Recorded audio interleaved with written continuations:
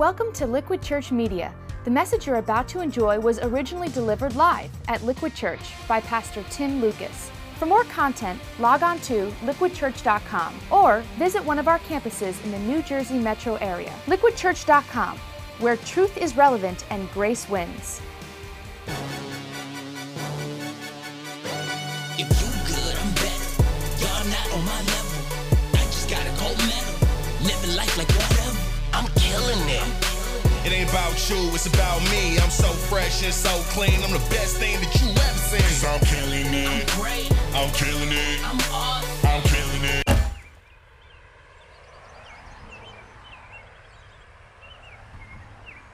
It ain't about you, it's about me. I'm so fresh and so clean. I'm the best thing that you ever seen. 'Cause I'm killing it. I'm great. I'm killing it.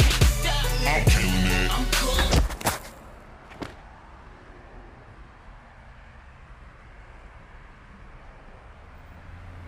If you good, I'm better. Y'all not on my level. I just got a gold medal. Living life like whatever. I'm killing it. I'm killing it. Great. I'm killing it.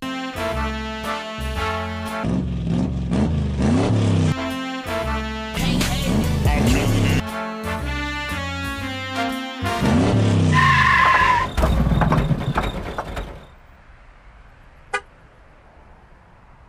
I'm killing it. I'm awesome. I'm killing it. Stop me. I'm killing it. I'm cool. I'm killing it. Hey, hey. I'm killing it. I'm winning. I'm killing it. I'm great. All right, hey, welcome to Liquid, everybody. Glad you're here for the start of our series, Killing It. And we need to put our hands together. We have brothers and sisters who are joining us in New Brunswick, in Mountainside, and Nutley. And watch this, soon to be Somerset County in Garwood. Would you welcome them? Glad you guys are with us today, or if you're joining us online.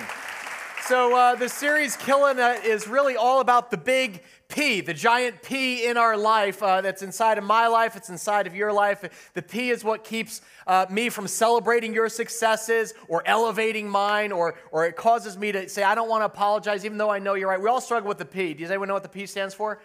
It's a lot of you know. Someone said potential. It's not potential, okay? That's all right. That's very positive thinking.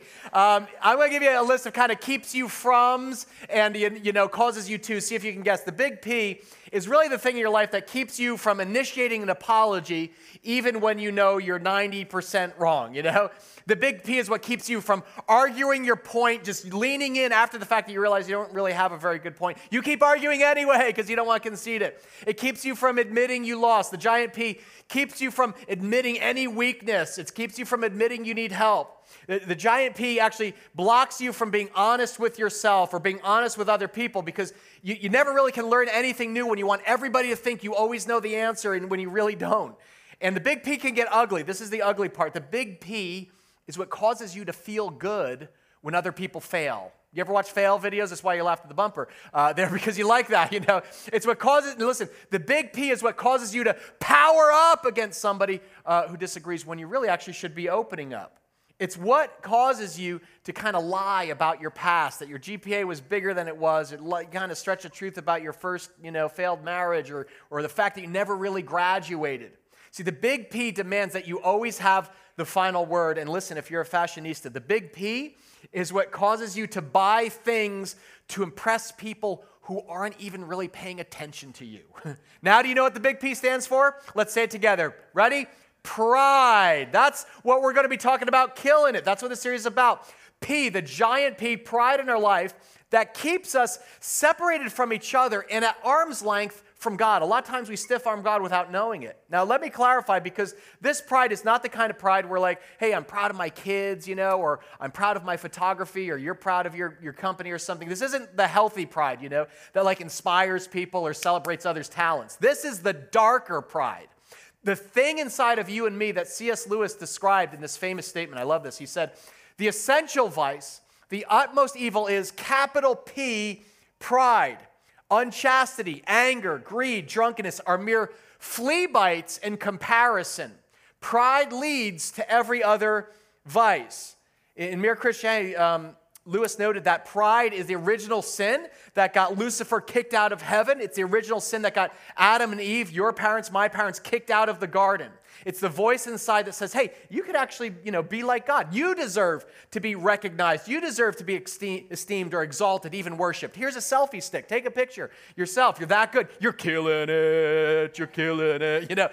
The early church fathers and mothers, this is kind of interesting. They would always capitalize pride with a capital P because they said it's the mother of all sins. They said pride is pregnant with all the other sins. So for instance, wrath. Why do you get angry, right? You get angry when you don't get your way. Pride is pregnant. It's the mother of lust. Why? Because only when you consider others beneath you do you take advantage of them.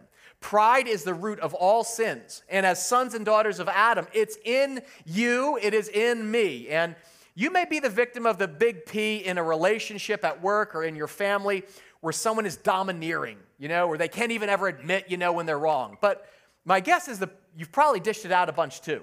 Because here's the thing about the giant P. It's very easy to see in others, but you can rarely see it in yourself. And if you spot it, you got it, okay? Which means there's probably people in your life who are victims of your pride. Even if you're not like loud and brash and arrogant, because a lot of folks think that's what pride is. Like, oh, it's just this overt arrogance. And you may even be sitting here and saying, oh, this series isn't for me. I'm not like an arrogant jerk. I don't really have a pride problem. That's pride, okay? That's pride. So understand, pride is sneaky. It's very sneaky, it's invisible, it's ugly, and it's in all of us. So a couple of weeks, we're going to learn how to kill it. That's what this series is about, killing it. Let's all say it together. Ready? Killing it. I appreciate someone goes, killing it. You even did the voice. All right. Specifically, we're going to learn how to kill pride with a blunt force instrument known as the cross, okay? Because the cross is where the humility of God was put on display most vividly in the life of Jesus Christ. And anybody who has really killed pride, ripped it up by the roots in their life, they know that the big P has to be crucified with Christ if you're going to be raised to a new life of humble, loving service to God and others. That's what you were designed for. In Proverbs 16:18, God made this promise. He said, pride goes before destruction, a haughty or arrogant spirit before a fall. I saw a great illustration of this on SportsCenter. They're playing this clip over and over. There were these guys at a college track meet, and it's kind of like a running competition between like elite college sprinters. And in the men's race, this runner from Oregon, he's leading the pack. He thinks he has it all locked up. He's just about at the finish line. But just before he gets there, he's like, I'm killing it. And he starts egging on the crowd, like, look at me, I'm killing it. You may have seen what happened next. Watch this. Take my word for it. There's a moral to this story. Yeah, it looked like a coronation for Tonche Pepio. He's getting the crowd. He wants the crowd to cheer his performance. And at the end, he gets pipped. He gets pipped by Marin Simon of Washington. And you just can't do this kind of stuff, Lewis. You can, and you see his face, and no one has to say anything. They don't have to explain it to him. He'll never make that mistake again. He'll never make that mistake again because it's been viewed 50 million times on YouTube, right? Pride goes before destruction, a haughty spirit before what? A fall, and sometimes literally. And this is kind of ironic, right? Because pride, the promise is that pride's going to make you bigger and badder and greater and grander, and people are going to look at you. But in reality, pride makes you smaller. Pride actually diminishes you. If you're taking notes, this is the first kind of fill in the blank. We got some notes for you. Pride does not make you bigger and better in other people's eyes. It actually makes you smaller and meaner. It just diminishes you. Not in sports, but in everyday life, at home, at work, or relationships. Specifically, pride diminishes your capacity to admit what you need to admit, to acknowledge things that you need to acknowledge, and to give, and even apologies, to apologize when you need to apologize.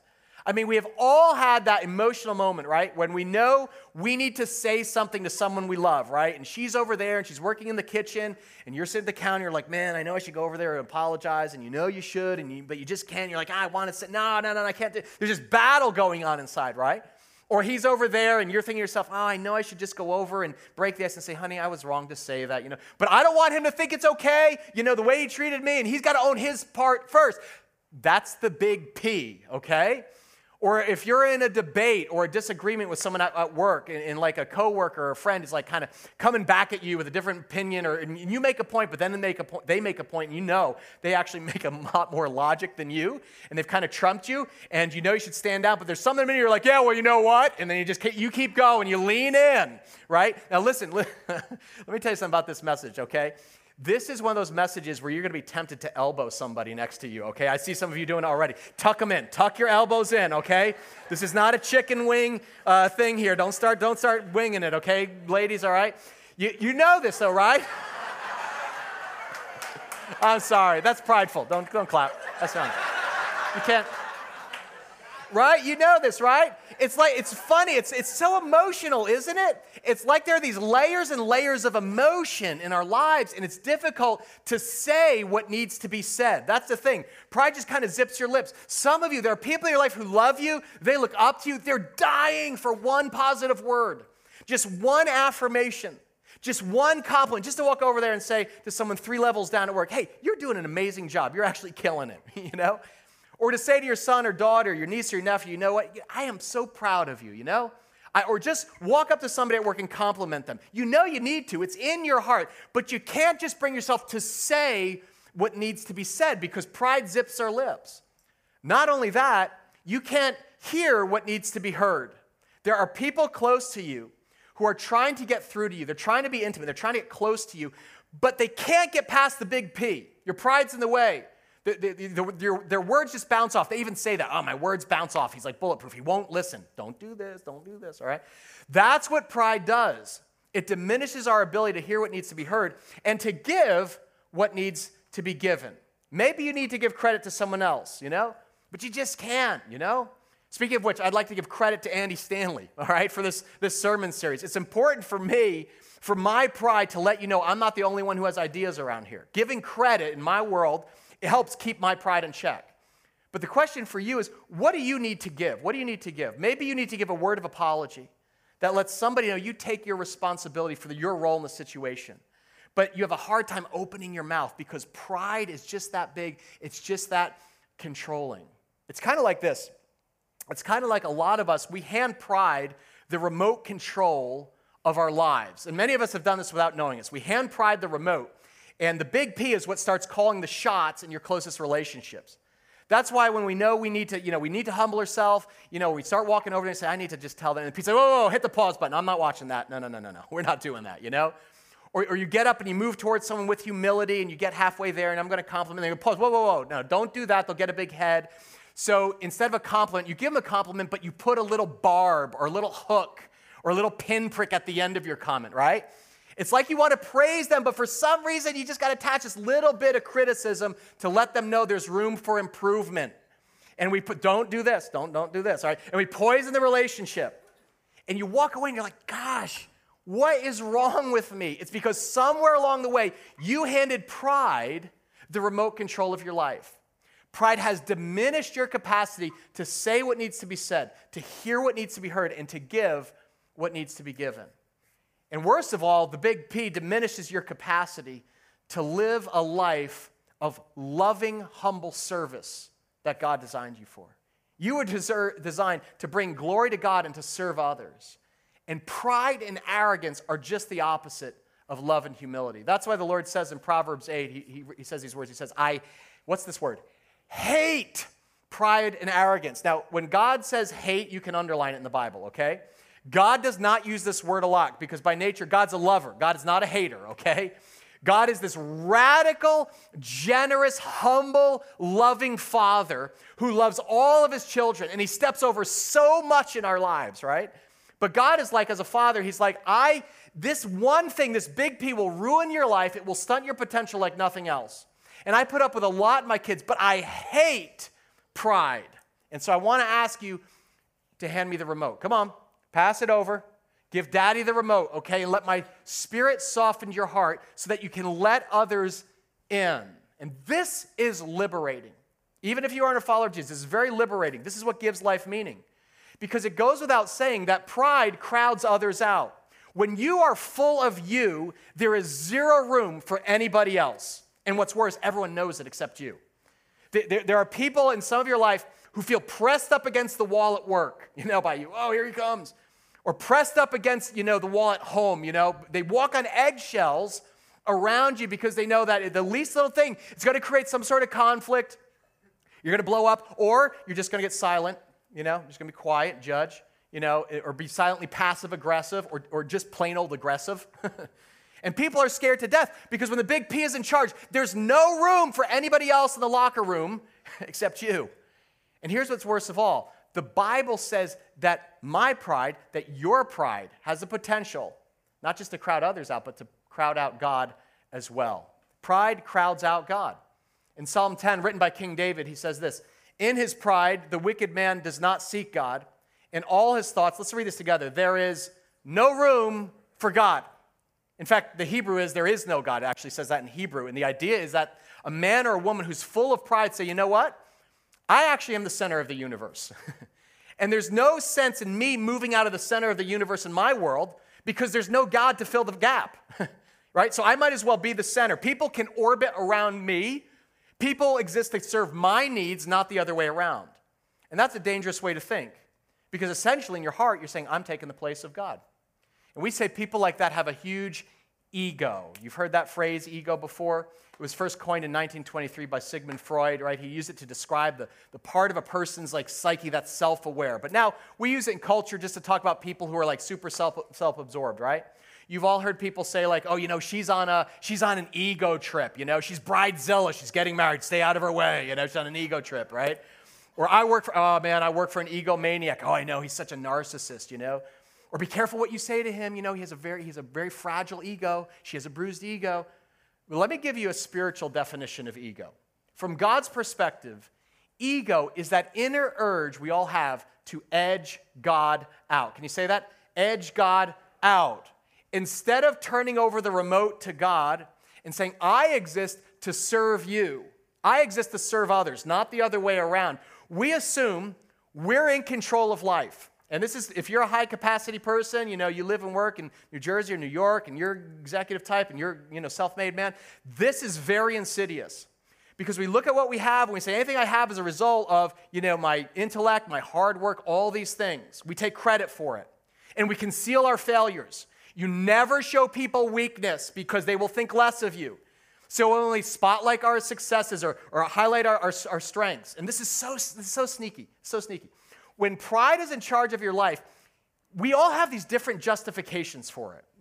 You may be sitting here and you might be like, well, dude, I'm just confident. I'm naturally confident. I just tell people what I think. I'm a truth teller. And pride would just say, no, actually, you're arrogant. You're not confident. Or you may be sitting here and saying, well, I'm just sarcastic, I'm a 20-something, I have an ironic sense of humor. No, the Bible calls it a critical spirit, okay? Pride is sneaky. It masquerades as all sorts of things. In fact, I know there are some of you sitting here and saying, well, this doesn't describe me because I'm actually quiet. I never speak up or get up in people's grill. I'm an introvert. I never take risks. I don't put myself out there. That may not be because you're humble. It may be pride because you're like, I don't want to look bad in front of other people. See, there are plenty of timid Christians who are prideful because you fear man or looking bad, so you never speak up. You never actually step out. See, pride is sneaky. You think you're fooling others, but the Bible says you're actually only fooling yourself.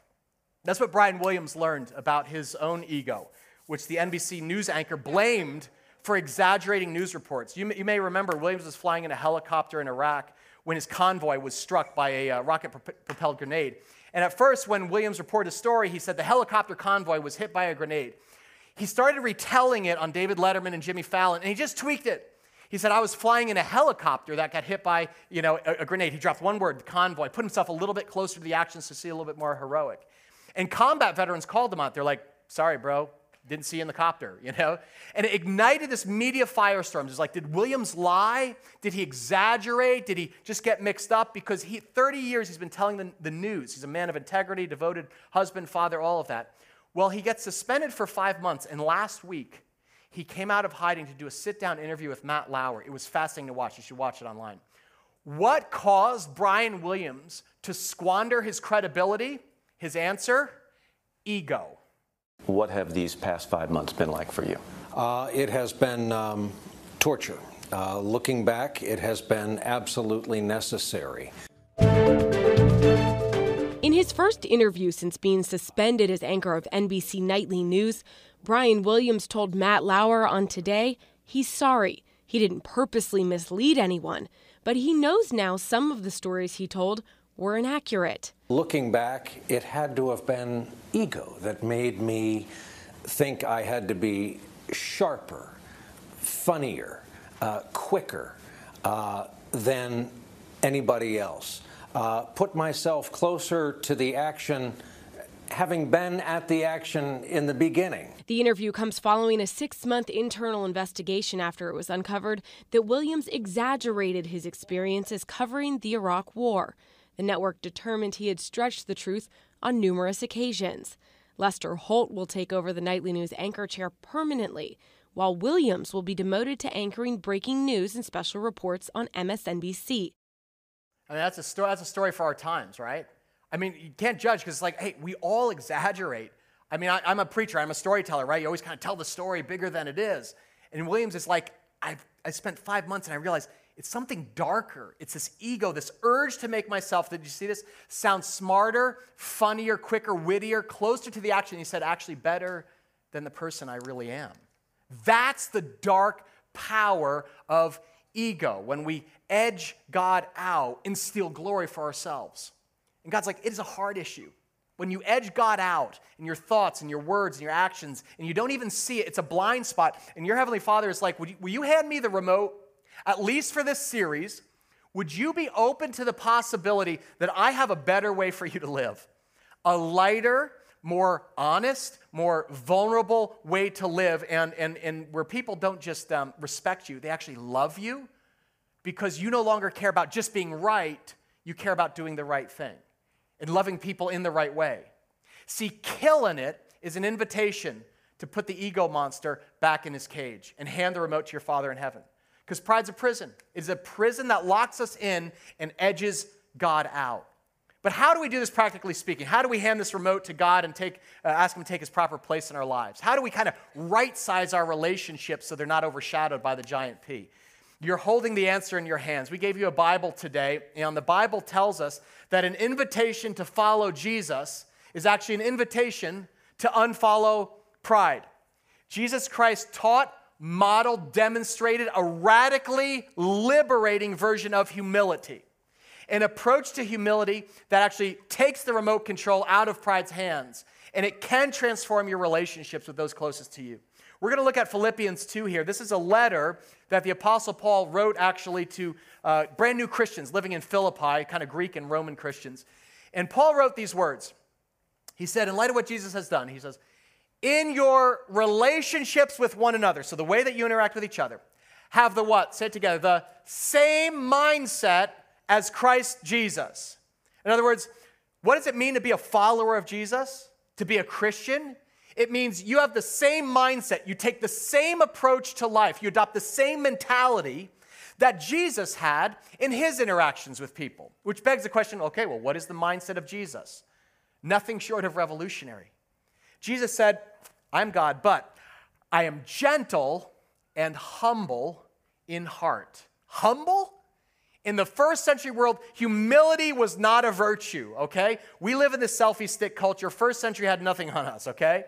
In the first century, the ancient world was all about bringing honor to your family. There was this religious and political pecking order where great people did great things and they got celebrated. And if you're sick, it's because God's mad at you and He lets bad things happen to people who kind of have bad karma. And a lot of people think that today.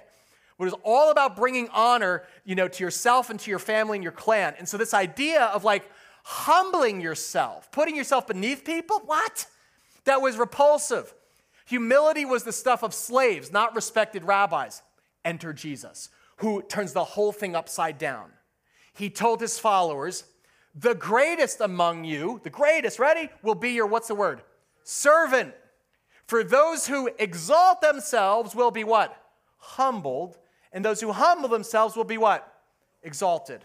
In other words, everything you know is wrong. Everything the way the world operates, our family relationships, it's all wrong. It's all upside down. True greatness in God's eyes is measured in terms of service. The way that your Heavenly Father defines greatness is by how well you put the needs of others ahead of yourself. Not getting others to do for you, but Jesus says, I'm going to turn the whole thing upside down, and I'll turn your world upside down if you start following me. So when I get an argument with my wife, okay, and we've had a couple, and I get flooded with all this emotion, and I don't want to admit to Colleen, like, you know what, you're right. I don't want to take responsibility to say, I'm sorry, because I think she was right, but only about 60% right, and like 60 versus 40, and I'm like, we got to close that gap. I start doing the math, and all of a sudden I realize, wait a minute, greatness isn't about defending who I think I am. It's about being humble. It's about putting her needs ahead of my own.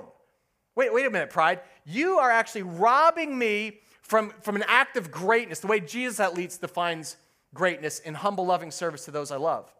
Jesus says greatness is putting her deal ahead of my deal. The humble will be exalted. Can you trust me for that? He also said these words. He said, blessed are the who? The meek, for they will inherit the earth. And let me tell you something. This is one verse nobody memorizes in America, okay? I mean, in America, nobody even knows what this means. Like the meek, like what is meek, No parent is like, okay, kids, go out there today and on the soccer field, I want you to be meek, I'm going to work, I'm going to the job interview, man, I'm going to be meek, What? Meek is like gentle. Meek is weak. Meek is for freaks. Who wants to be meek? And Jesus is like, I'm telling you, man, meek is the new black. I'm telling you. The meek have got it going on. He says, the meek shall inherit the earth. Now, I don't even really know what that means, but I think it means, in some respects, Jesus is saying there's a reward beyond this life for those who are willing to gently lean in and not shy away, actually, from the strong. Those who actually are powerful, but they don't force their will on others, but they take a posture that's actually gentle and deferential in their dealings. And they put others ahead of themselves. Really? Yep, makes the new black, according to Jesus. And to demonstrate this, you know what Jesus did? Scripture says Jesus poured water into a basin and began to wash his disciples' feet. And we've heard this story 1,000 times, right? I mean, if you grew up in the church, culturally, we read this and we miss the emotion and the smell and the stink of this, okay? Pastor Mike's wearing flip-flops this morning. I looked at his feet and I was like, woo, kind of. You cannot miss this, okay? Sorry, that was prideful, but true. Jesus, listen. Look, Jesus is the Holy One. He's the only man in history to walk flawlessly before God. He's without sin. He's without stain. These are the hands, put it up on the screen. These are the hands that have healed people. These are the hands that have raised the dead. And the power of God flows through his hands. And with his final meal, what does he do? He gets down and he washes his disciples' feet. He says, this is what I do for my followers. The greatest among men becomes the servant of all. And then he says this, now that I, your Lord and teacher, next slide, have washed your feet, you also should what? Wash one another's feet. Well, is that literal or is that a metaphor? I have set you an example that you should do as I have done for you. In other words, now that I have shown you the heart of God, nothing is beneath your Savior. Let nothing be beneath you. The greatest among you, the greatest among the followers of Jesus will be servant of all. Take that, pride. Boom, hand over the remote. This is how people will know the Spirit of Jesus is alive in you. You get down to serve and love and get close to those beneath you. I saw a beautiful example of this with Pope Francis, who I think intuitively understands the power of humility. You have all these examples like in the media of how pride trips people up. But Pope Francis kind of gets this. Again, whatever your background, Catholic, he's an incredible guy. This is a picture of him on last Easter Sunday in Vatican City. You had hundreds of thousands of people there, for Easter. He's the Pope. He's, a billion Christians. And he actually is driving along in his Pope mobile. He says, stop the parade. And he gets out, he says, that kid, 8-year-old boy named Dominic, who is in a wheelchair with cerebral palsy. And he says, just stop, bring him. And they brought him forward, and he said, no, I don't just want to bless him. Bring him forward. And he took him up in his arms, and he kissed him on the mouth. And this kid, Dominic, just went, nuts. He didn't have control of his limbs, was kind of spastic, hugging the Pope, and he held him for 2 minutes. And I remember seeing this on CNN. And the commentators didn't even have a word for it. What do you do when you're the most powerful person and throw on a parade and you're at the head of it? You stop it. and you hold up the weakest member. He does this all the time. There's a picture here of him kissing the feet of a child with leukemia. Why? Because that's his job description? No, because he's like, if I represent Jesus, then I'm going to do what Jesus would do, and I'm going to get down and kiss the feet of somebody who is not going to be long on this earth. He kissed Vinicio Riva. This is a 52-year-old man who kind of has that elephant man disease, massive facial tumors. He doesn't even go out in public because for him, it's just very hard. I won't even show you the whole picture. And the Pope stopped me and said, I want you to bring him forward. And he not only blessed him, he kissed him, he hugged him, he cried, and he stayed with him and said, just stop everything, because this is what Jesus would do. Humility is the opposite of pride. It says, I'm actually going to go beneath and spend myself in the service of those who no one else notices. And this is so instructive. You don't have to be the Pope to be humble. This will change your work environment. If you're here today and you're like a high-capacity person, you're a business owner, or you're an executive, or you manage people, or you lead a team, and you may think like, well, you know, I'm not the Pope. No. You have power, and you have influence, and you know what? Maybe you're the senior VP, but maybe you need to one day bring the interns coffee. Yeah? And you're like, what? Dude, I used to fetch coffee for years. I don't do that. Someone fetches coffee for me. Maybe you need to fetch them coffee this week. One of the most powerful things you can do to win the hearts of those you lead are do things that are obviously beneath you. The veteran takes the new guy out for lunch. The senior VP takes out, brings the interns coffee. Pride says, you know what? Nothing is beneath me. I'm telling you, Jesus introduced this upside down, radical approach to humility that literally can transform every relationship in your life. It can cut through the emotional static that kind of holds us back or keeps God and others locked out. And you don't have to be the Pope to do this. Let me just ask you, what would it be like for you to wash the feet of your wife? What would that look like? All right? And you're looking at her and you're looking at her and she's like, well, she got a manicure. I'm not, okay. Or what would it be like for you to wash the feet of your kids? I know they're annoying and they're ankle biters and they're just, what would that be like, all right? What would it be like for you to wash the feet of the people who work for you this week? Tomorrow morning, Monday morning. Jesus is like this, man, meek is the new black. Leaders smell like feet. The greatest among you serves. Those are the three mindsets that Paul is reflecting on when he writes these words in Philippians. In your relationships with one another, have the same mindset as Christ Jesus, who being in very nature God, did not consider equality with God something to be used to his own advantage. Rather, he made himself, what's the word here? Say it. Nothing, by taking the very nature of a what? Servant. There it is again, servant. How can I serve you? How can I put your needs ahead of my own needs? Oh. I mean, in a real-time way in the kitchen, right? Oh, she's really, really mad at me this time, Or he's really, really offended me. And pride says, oh, don't do it. Don't stoop to their level. But humility asks a very different question. It says, how can I serve them? What? Yeah. How can I serve them? Serve them? They owe me an apology. I know, but you see, I'm going to actually follow Jesus, which means I unfollow pride. Because I know if I give Big P the remote, it's going to keep me locked up, it's going to keep them locked out, but I don't actually do that anymore because it never leads anywhere productive or good. The meek shall inherit the earth. So I'm going to be gentle, and I'm going to serve them. Wait a minute, though. Wait, what? Pause. They're your enemy, They're the guy who screwed you at work, I know. Jesus talked about this too. He said to love your enemies, to do good to those who screw you. So how can I serve Jesus the way that he served me? Guys, it's radical. It's a radical approach to humility that kills pride. Paul says he made himself nothing, taking the very nature of a servant, being made in human likeness. Watch this. And being found in appearance as a man. He came down. God put skin on. How humiliating. He what? Humbled himself by becoming obedient to death, even death on a what? On a cross. In other words, Jesus comes to earth and he says, I'm going to choose to receive what I don't deserve. I'm not going to take actually what's rightfully mine. I am the sinless Son of God. What's rightfully mine? The throne of heaven. Heaven's my throne. But I haven't come here to sit on a throne, but to die on a cross. To set free men and women who are consumed by pride and sin and selfishness. I'm going down to them. I'm going to become one of them. That's what the incarnation is.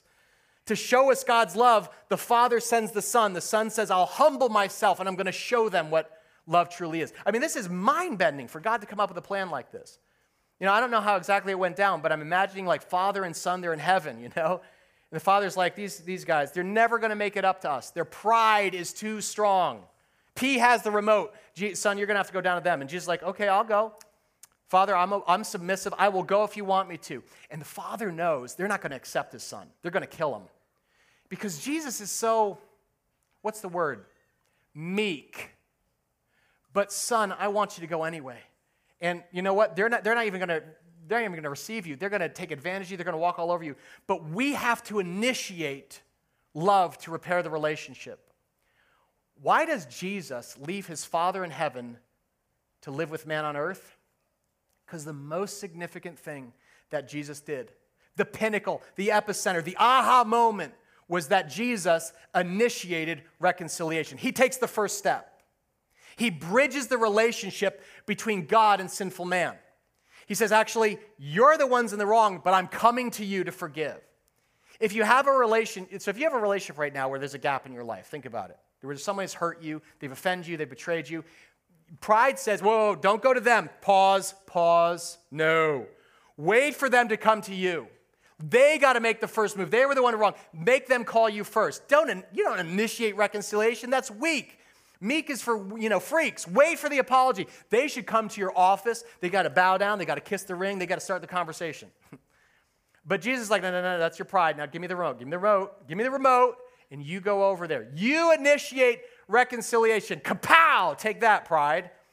You got to understand, if you're not even a follower of Jesus, guys, this will change your life. This is a mind-bending, relationship-mending type of humility. If you follow Jesus in just this one area, it has the power to break the grip of pride that keeps you locked in and the people you love the most at arm's distance. I want you to think of it this way. Pride says, wait. Jesus says, initiate. Okay, like that. It's a cute little rhyme. Let's say this together. Ready? Pride says, wait. Jesus says, initiate. One more time. Pride says, wait. Jesus says, initiate. Pride says, before you go there, hit the pause. I don't know. She was kind of wrong. You know what? This is how we do as Christians. We say, you know what? I'm thinking about, I'm praying about it. Would you pray for me? Okay, that. If you're not a Christian, this is what Christians do. This is what we do when we don't want to obey. Okay, we say, you know what? I think I just need to pray about it first. Half the time, I'm just honest. I'm sorry. I've been in a lot of prayer meetings with Christians. Half the time when people are like, Pastor Tim, would you pray for me about this, with the reconciliation issue or something? I'm like, dude, no, I'm not going to pray for you. Just go do it, okay? Like, here's my cell phone. You call her. Call her right now. This is what you need to do. Some things you don't even need to pray. It's just like you need to do it.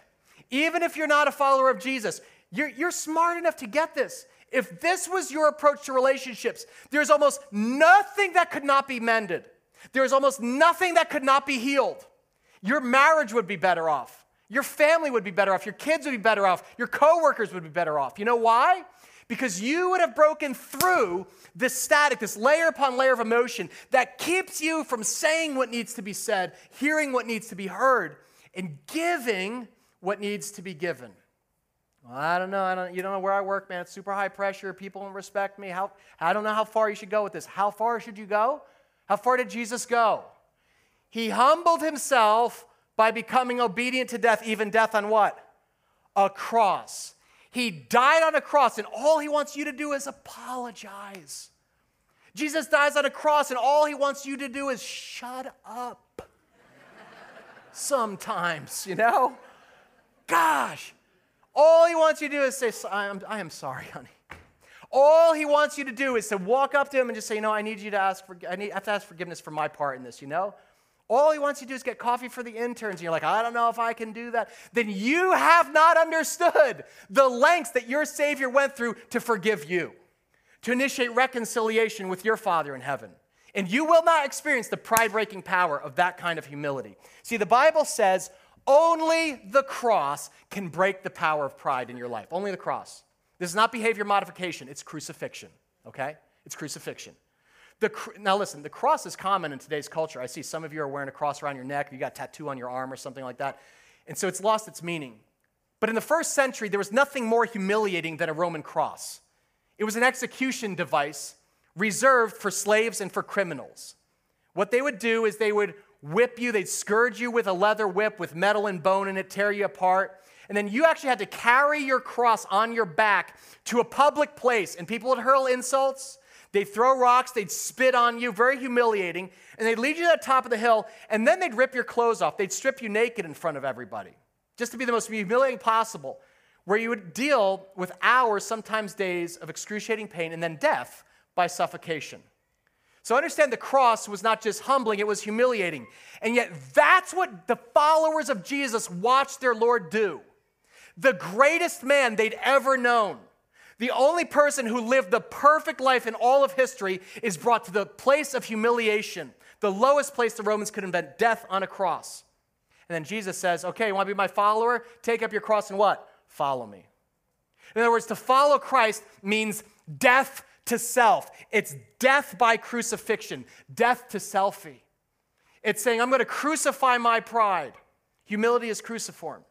And that's the invitation that God extends to every believer. He says, in humility, consider others better than yourselves. And your attitude, your mindset should be the same as that of Christ Jesus.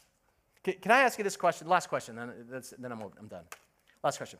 Which of these is more powerful in your life right now, today? Okay? Don't answer for the person next to you. Don't be like, this is free. Which of these is more powerful? Is it the pride of life or is it the cross of Christ? Just be honest. Reflect back on your week. Think about your relationships. If it is, it's like, I have been given the remote to pride. My question is this: how much longer do you plan to let pride hold the remote in your relationships? A month? Year? The rest of your life? Wouldn't you just love to walk out of here today and say, I am killing it with a cross? I am getting off the throne. I am no longer God, and Christ is getting on the throne of my life. Pride, you are not my master. Pride, you are not my bae. Pride, you are not my boyfriend. I am breaking up with you. We are done. It is over, and I am going over there, and I am going to apologize. You know what happens? Kapow! Gotcha, pride.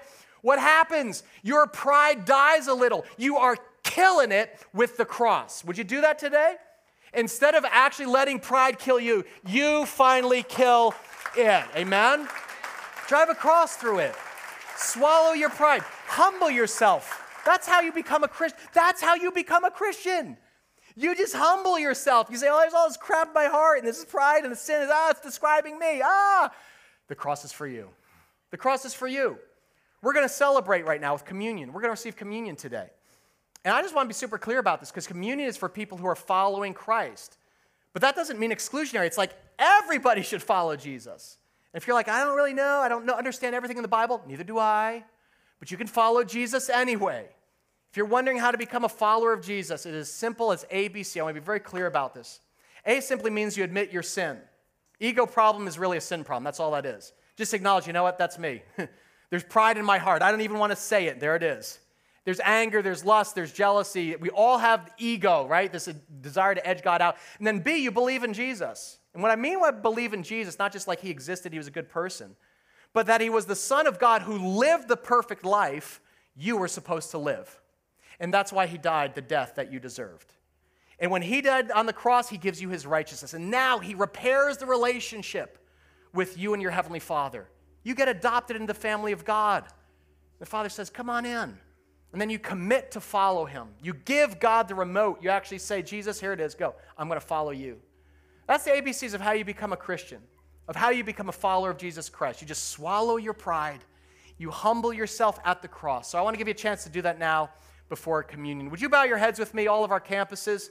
I want to pray for us right now. Father God, thank you so much. I think of the song, Wonderful Cross. Love so amazing, so divine. We pour contempt on all of our pride. God, when we look in the mirror, there's a lot that we don't like. But Father God, you didn't come just to wash feet. You came to wash hearts, clean with the blood of Jesus. Father, I thank you right now for every man and woman who has heard the Holy Spirit speak to them today. God, that's you convicting. That's you speaking. That's you nudging. That's you whispering and saying, come to me. Come on, just leave that stuff with me. And Father God, I pray right now for people who are going to have the courage and the humility to invite Jesus into their life for the first time. Again, with all heads bowed, if you're here today and you're like, I need to make this personal. I need to invite Christ into my life. I need to hand God the remote. I'm going to lead you in a prayer. I just want simple words, and you just pray those words after me. In fact, I'd like everybody to pray them out loud just so nobody feels awkward, okay? So let's pray these words together. Just say out loud, Father, I admit I'm a sinner. Father, I admit I'm a sinner, but I believe Jesus is a Savior. But I believe Jesus is a Savior. I turn from my sin. I confess my pride. Come into my heart. Fill me with your Spirit. I commit to follow Jesus.